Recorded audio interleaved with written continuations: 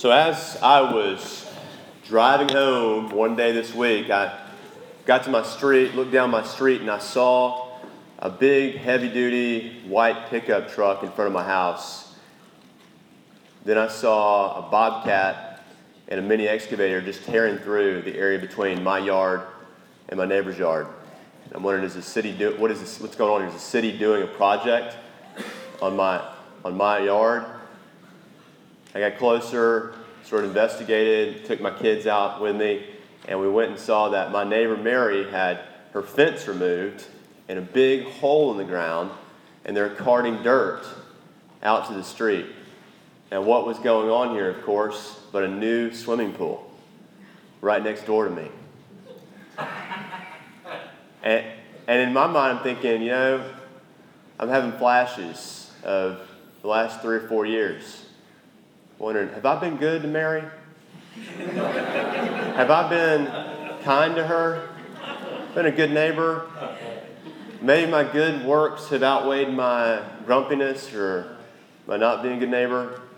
Because I'm really hoping that she's going to invite my family and I over for pool time sometime. That's what I'm hoping.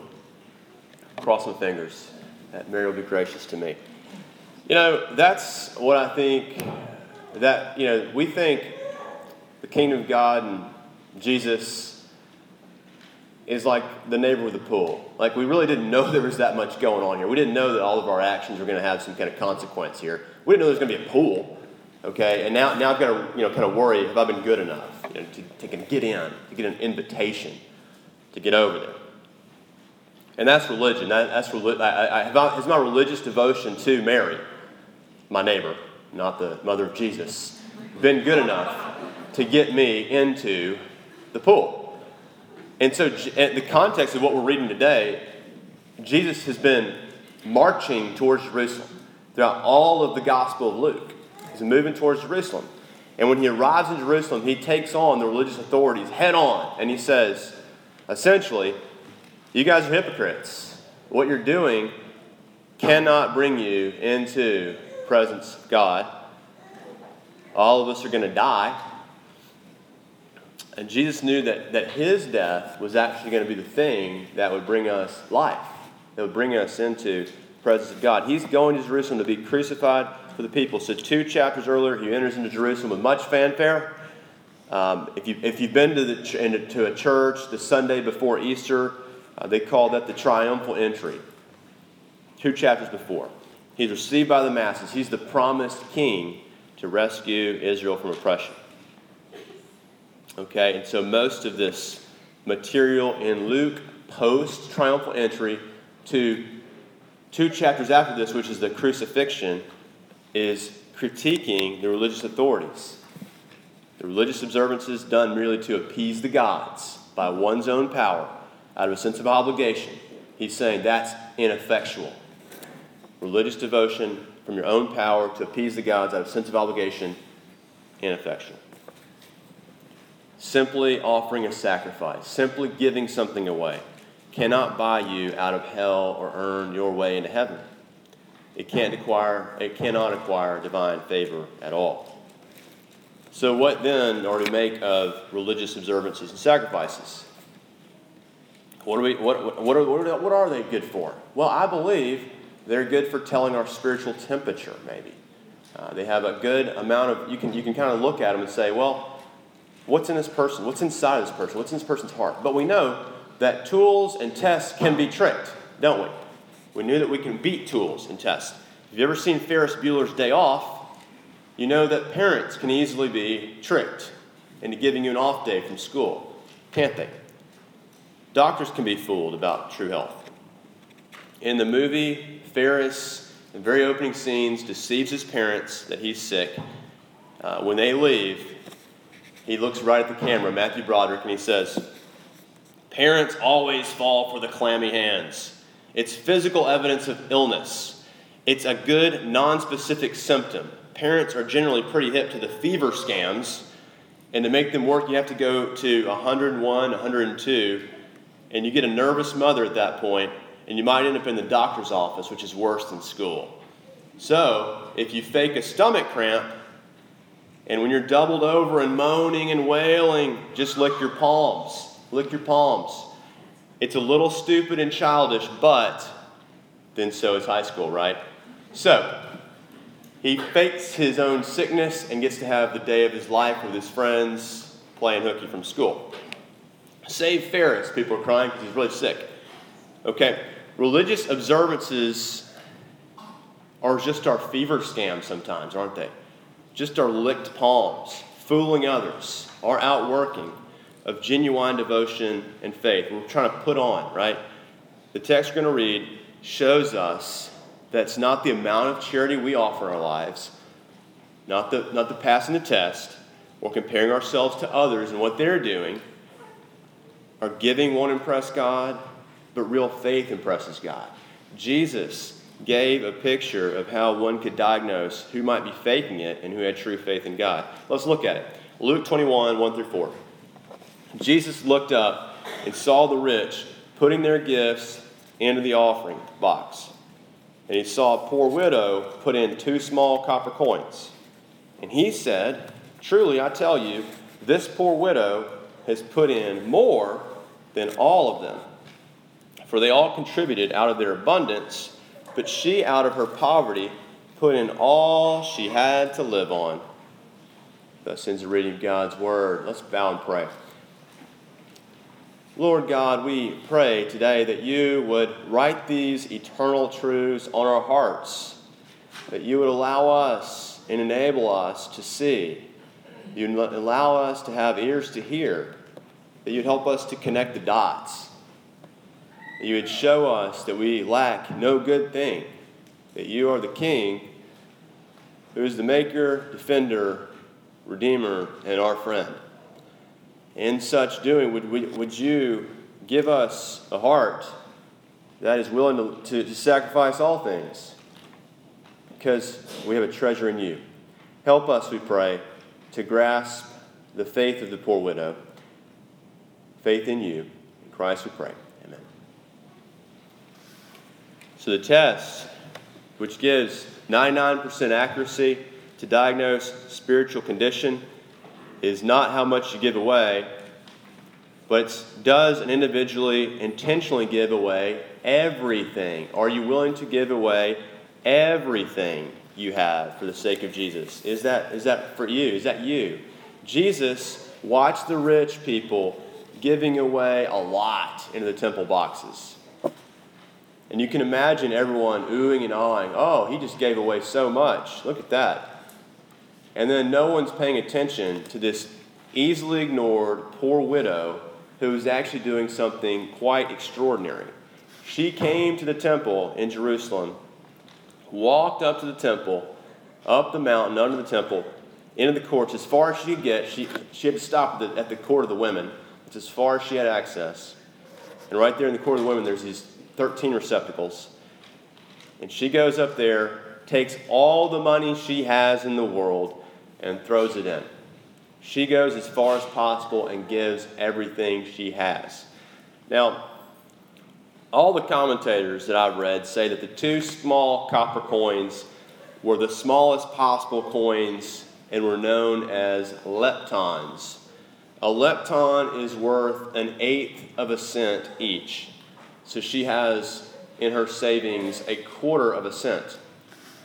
She's poor. And each lepton she is giving means she's not going to be able to eat for a time. She is giving up basic necessities. In contrast to the rich, who had plenty, she's going to take a real hit here for her gifts.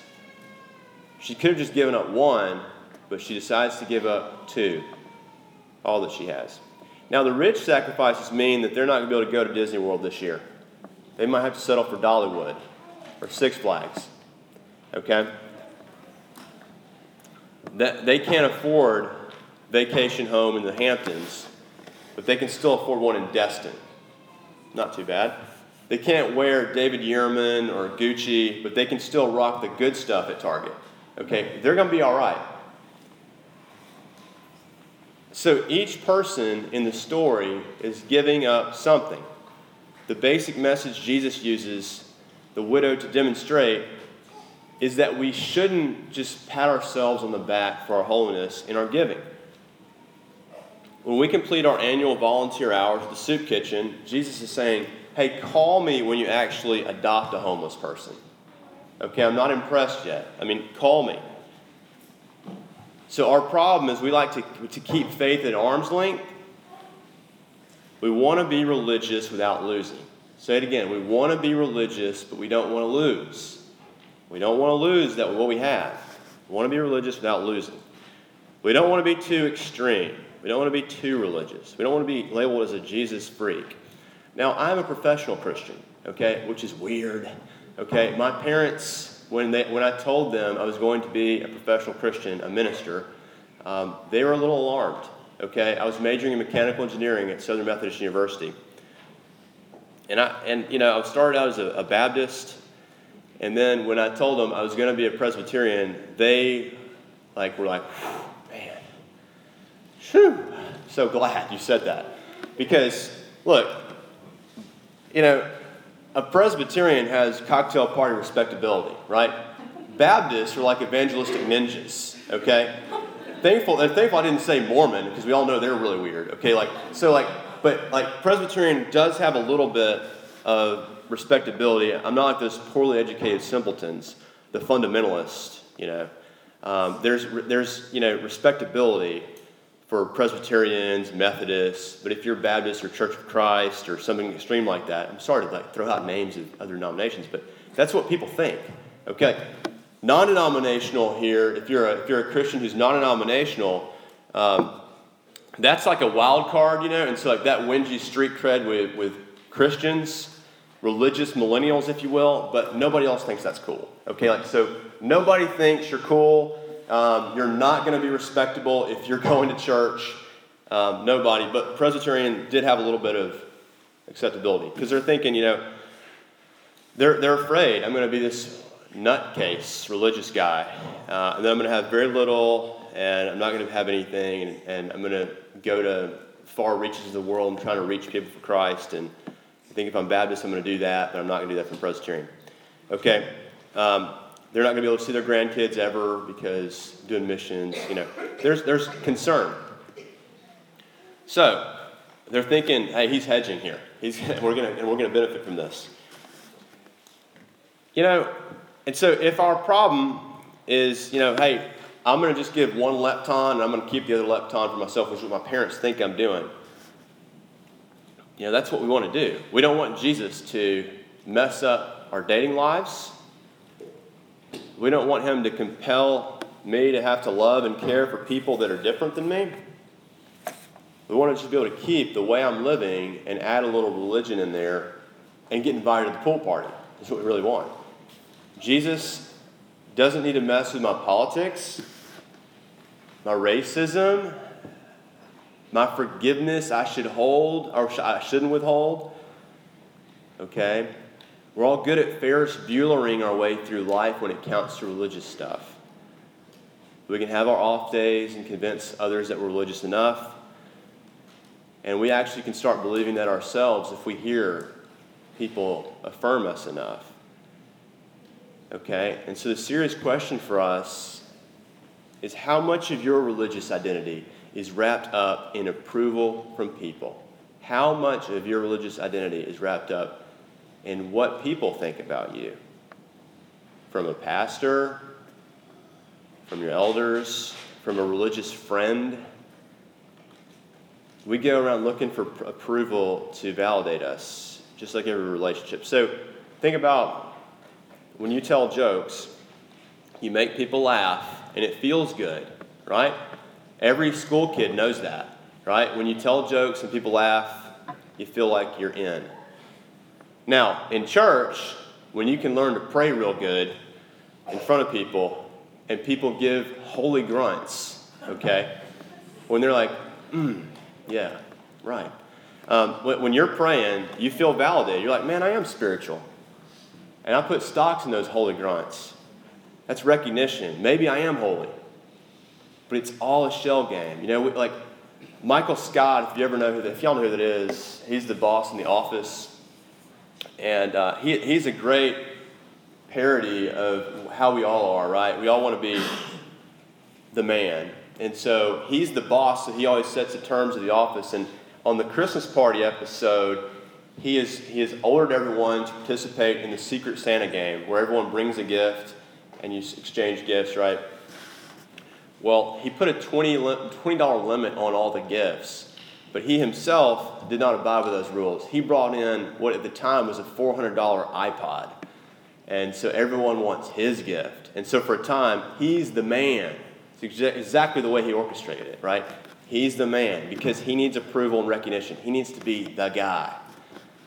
And so Jesus is saying, look, just because people are impressed with you and what you're giving, you've brought the cool gift to the temple today, and the size and show and the quantity and the externals, they all mean nothing. The crowds marvel at rich things all the time, and it means nothing. Think about all the 15 minutes of fame people we've known in our lifetime. People who got to be really popular, and now they're nothing. Everyone yesterday around 6 o'clock, thought that Arkansas was done. Oh, I know it's too soon. They were down to 4th and 25 at the 30-yard line in overtime, down by a touchdown. They had no chance. The quarterback threw a pass that was 10 yards short of the first down on 4th down and 25. And as soon as Hunter Henry just threw the ball kind of randomly, Alex Collins picks it up, fumbles it, somehow got through the first down. It's unbelievable. No one thought that was going to happen, okay? Nobody's opinion had Arkansas winning that football game, right? We're often wrong about all kinds of stuff, okay? How many times does the winner of the Iowa caucus, which we are obsessing about right now, determine the president? Almost never. Like it's all like, think about how many front runners we've already had in these primaries, right? Like, they come and go. In college football, which college football is a poll, okay? It is an opinion poll week to week, right? How many number ones have we had? It's a popularity poll. And in the first year of having a playoff system, we were absolutely wrong. America was wrong. Ohio State, which had the fewest votes of anybody, won the tournament. Okay, America was wrong about Ohio State, about Alabama, about Florida State, and Oregon. Pretty much wrong about everything. Baylor and TCU probably would have won if they were in the tournament. Okay, we just don't know. We don't know anything, basically. Lee Corso, who's older than Moses, has been watching college football longer than Moses, picks the wrong team every game, every week. He picked LSU last night over Alabama. Okay, I could go on. Expertise and opinions matter nothing. The point is that resting on popular opinion or even unpopular opinions to reliably tell us about where we stand with God is dubious. So where can we go for truth as far as where we stand with God? Christianity only offers a rock-solid declaration of what God thinks about you. Other religions offer a checklist. Other religions offer pillars to accomplish, laws to keep, and then scrutinize, have I really done enough?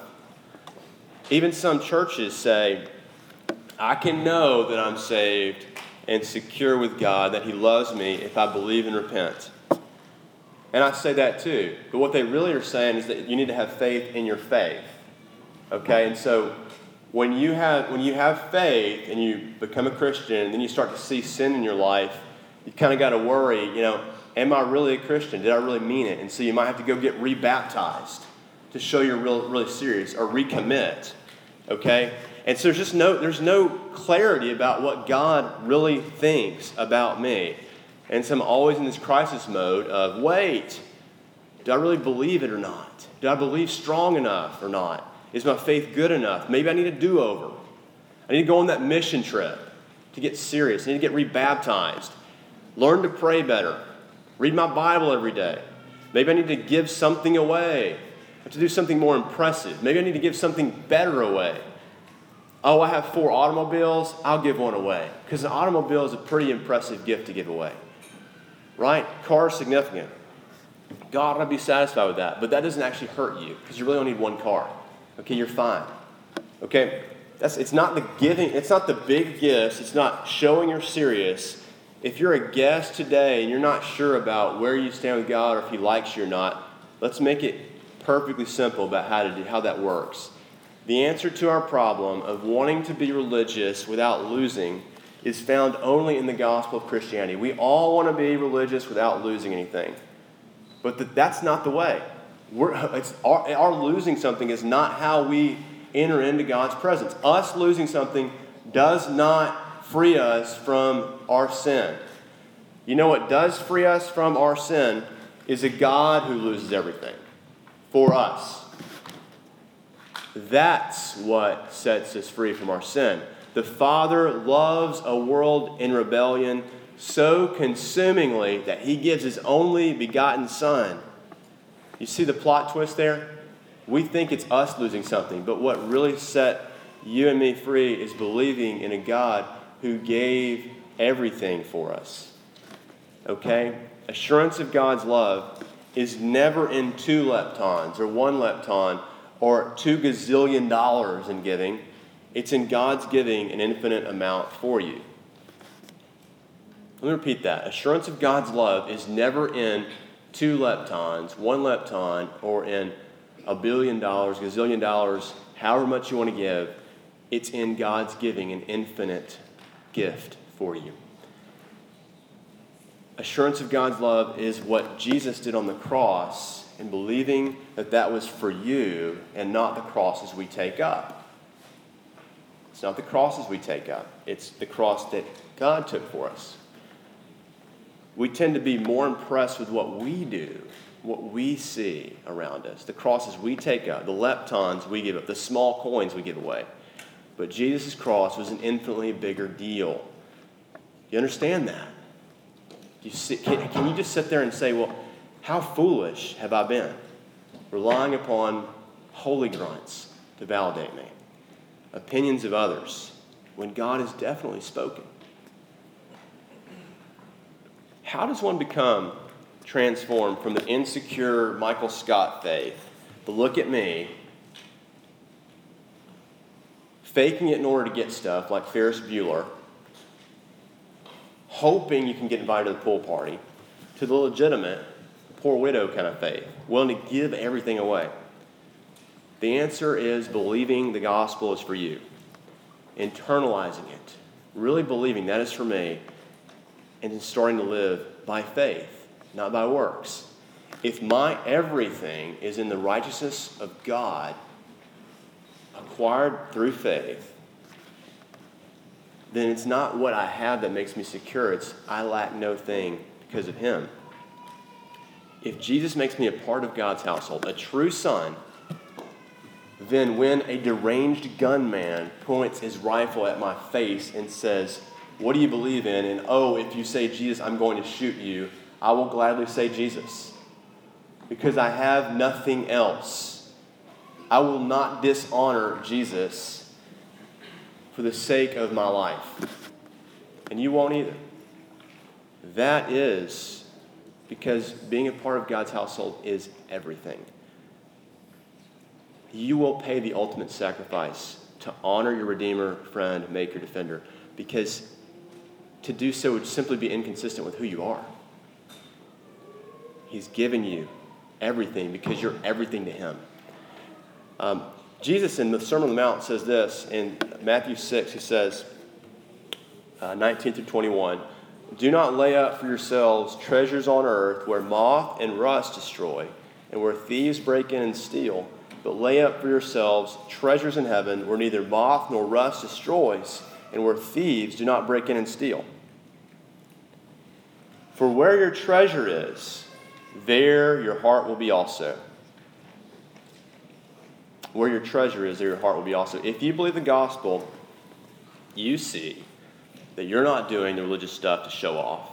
You're doing it because Jesus has stolen your heart and run off to heaven with it. That's where your heart is. All married people or people in love get this. Their heart has been stolen from them. It's not yours anymore. It's bound up in another person, right? But our problem is that we're sinners in marriage and in love, and we get amnesia, our hearts do, and we can easily forget our love stories, can't we? We can do heinous things to one another. We can cheat on each other. We can divorce one another. We can be a constant jerk to one another. You can have a big party at your house today and be like, honey, I feel like I need to go to the OU football game tonight, and leave her to vacuum and clean up. And then you can be really sorry about that because you felt like that was not loving. Okay? You know what the antidote to that is, to that forgetfulness? Is to tell your love story. To remind yourself of the other person's sacrifice, the humiliation he or she endured for you, the vows given for you, the giving for you. It's the gospel. It's the Bible. It's worship. That's the antidote. We got to tell the story every week, every day. How amazing is it that this woman who had lost so much already in life is willing to give up everything? She lost her husband. She had no standing in this society. She can't even get into the inner circle of the temple. And here she is believing in the bare promises of God's love for her. And yet you and I have far more than that. We have far more than that. We have the historical reality of the death of Jesus and his resurrection to demonstrate that God really does love me. He does love you. More than just promises, we have that reality. The Bible tells us, the blood of Jesus tells us so. So where do we go now? If you've seen Jerry Maguire, you know that Jerry is a sports agent. And he sees that in his profession, he comes to this aha moment where he's like, my profession is evil. And so he writes a paper and he distributes it to everybody in his office. And he's like, I'm going to change the game. I'm going to start being an honest agent. And my clients are going to come first. And then he's fired. Because his business sees that he's not going to be profitable anymore. And so as he's cleaning out his desk, he has nothing left of his career. He's lost everything. And then Jerry stands up and makes this impassioned speech. And he says, does anyone want to come with me? I'm going. Anyone want to walk out with me right now? We're going to start something better. Something better out there. You can't see it yet. We're going to do it. Crickets. Silence. And just when he's about to just give up, defeated, you hear a woman's voice. And it's that one accountant in the office, Dorothy Boyd. She says, I'll go. And so she and Jerry and the goldfish all walk out and they start their own thing. She gave up everything. Dorothy Boyd became like the poor widow. She was down to 2 leptons. She gave it all away. Because a deeper story got into her soul, a greater joy, a greater treasure. She started to believe in something. There's a better thing out there. Let me share with you the prophet's Habakkuk and his word. It says, though the fig tree should not blossom, nor the fruit be on the vines, the produce of the olive fail, and the fields yield no food, the flock be cut off from the fold, and there be no herd in the stalls, yet I will rejoice in the Lord. I will take joy in the God of my salvation. God, the Lord, is my strength. He makes my feet like the deer's. He makes me tread on my high places. If God is not just the one who's building a pool, who's a neighbor, but he's the God of your salvation, you're in. And though you have nothing, you have everything. You lack no good thing. You're like the poor widow. That poor widow is not poor. She's the richest one in that story. She has no husband, no money, no food, but she has Christ. She has the God of her salvation. Everyone's going to lose their husband, their wife, their money, their food, their treasures, their house, their jobs. It's all going to decay. It's all going to go away. But the love for Jesus never goes away. It's in your heart. If you can lose everything, but you cannot lose Jesus. Let me repeat that. You can lose everything, but you cannot lose Jesus because he will never lose you. The proof is the cross. Let's pray.